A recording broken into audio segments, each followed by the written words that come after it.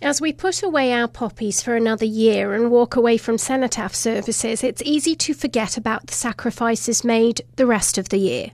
But what we're seeing happening around the world and here in Canada right now is going to remind us just what that sacrifice was for. It was for our freedom. And what does that freedom look like? Is it so we can wake up to the news 2 Jewish schools in Montreal were hit by bullets? Is it so we can watch on social media as a brawl takes place at universities? As the Prime Minister said, that's not who we are. But the growing tensions over the Israel-Hamas war is leading increasingly to violent acts that are reminiscent of 1930s world tensions. And is that where we are nearly 100 years later? It's a scary proposition. What's happening in the Middle East can't be summed up by a short commentary, but when I think about the world my grandparents lived in and what they faced, I sure hope we'd have the same courage and resolve in the face of such atrocities. I'm Sarah Mills.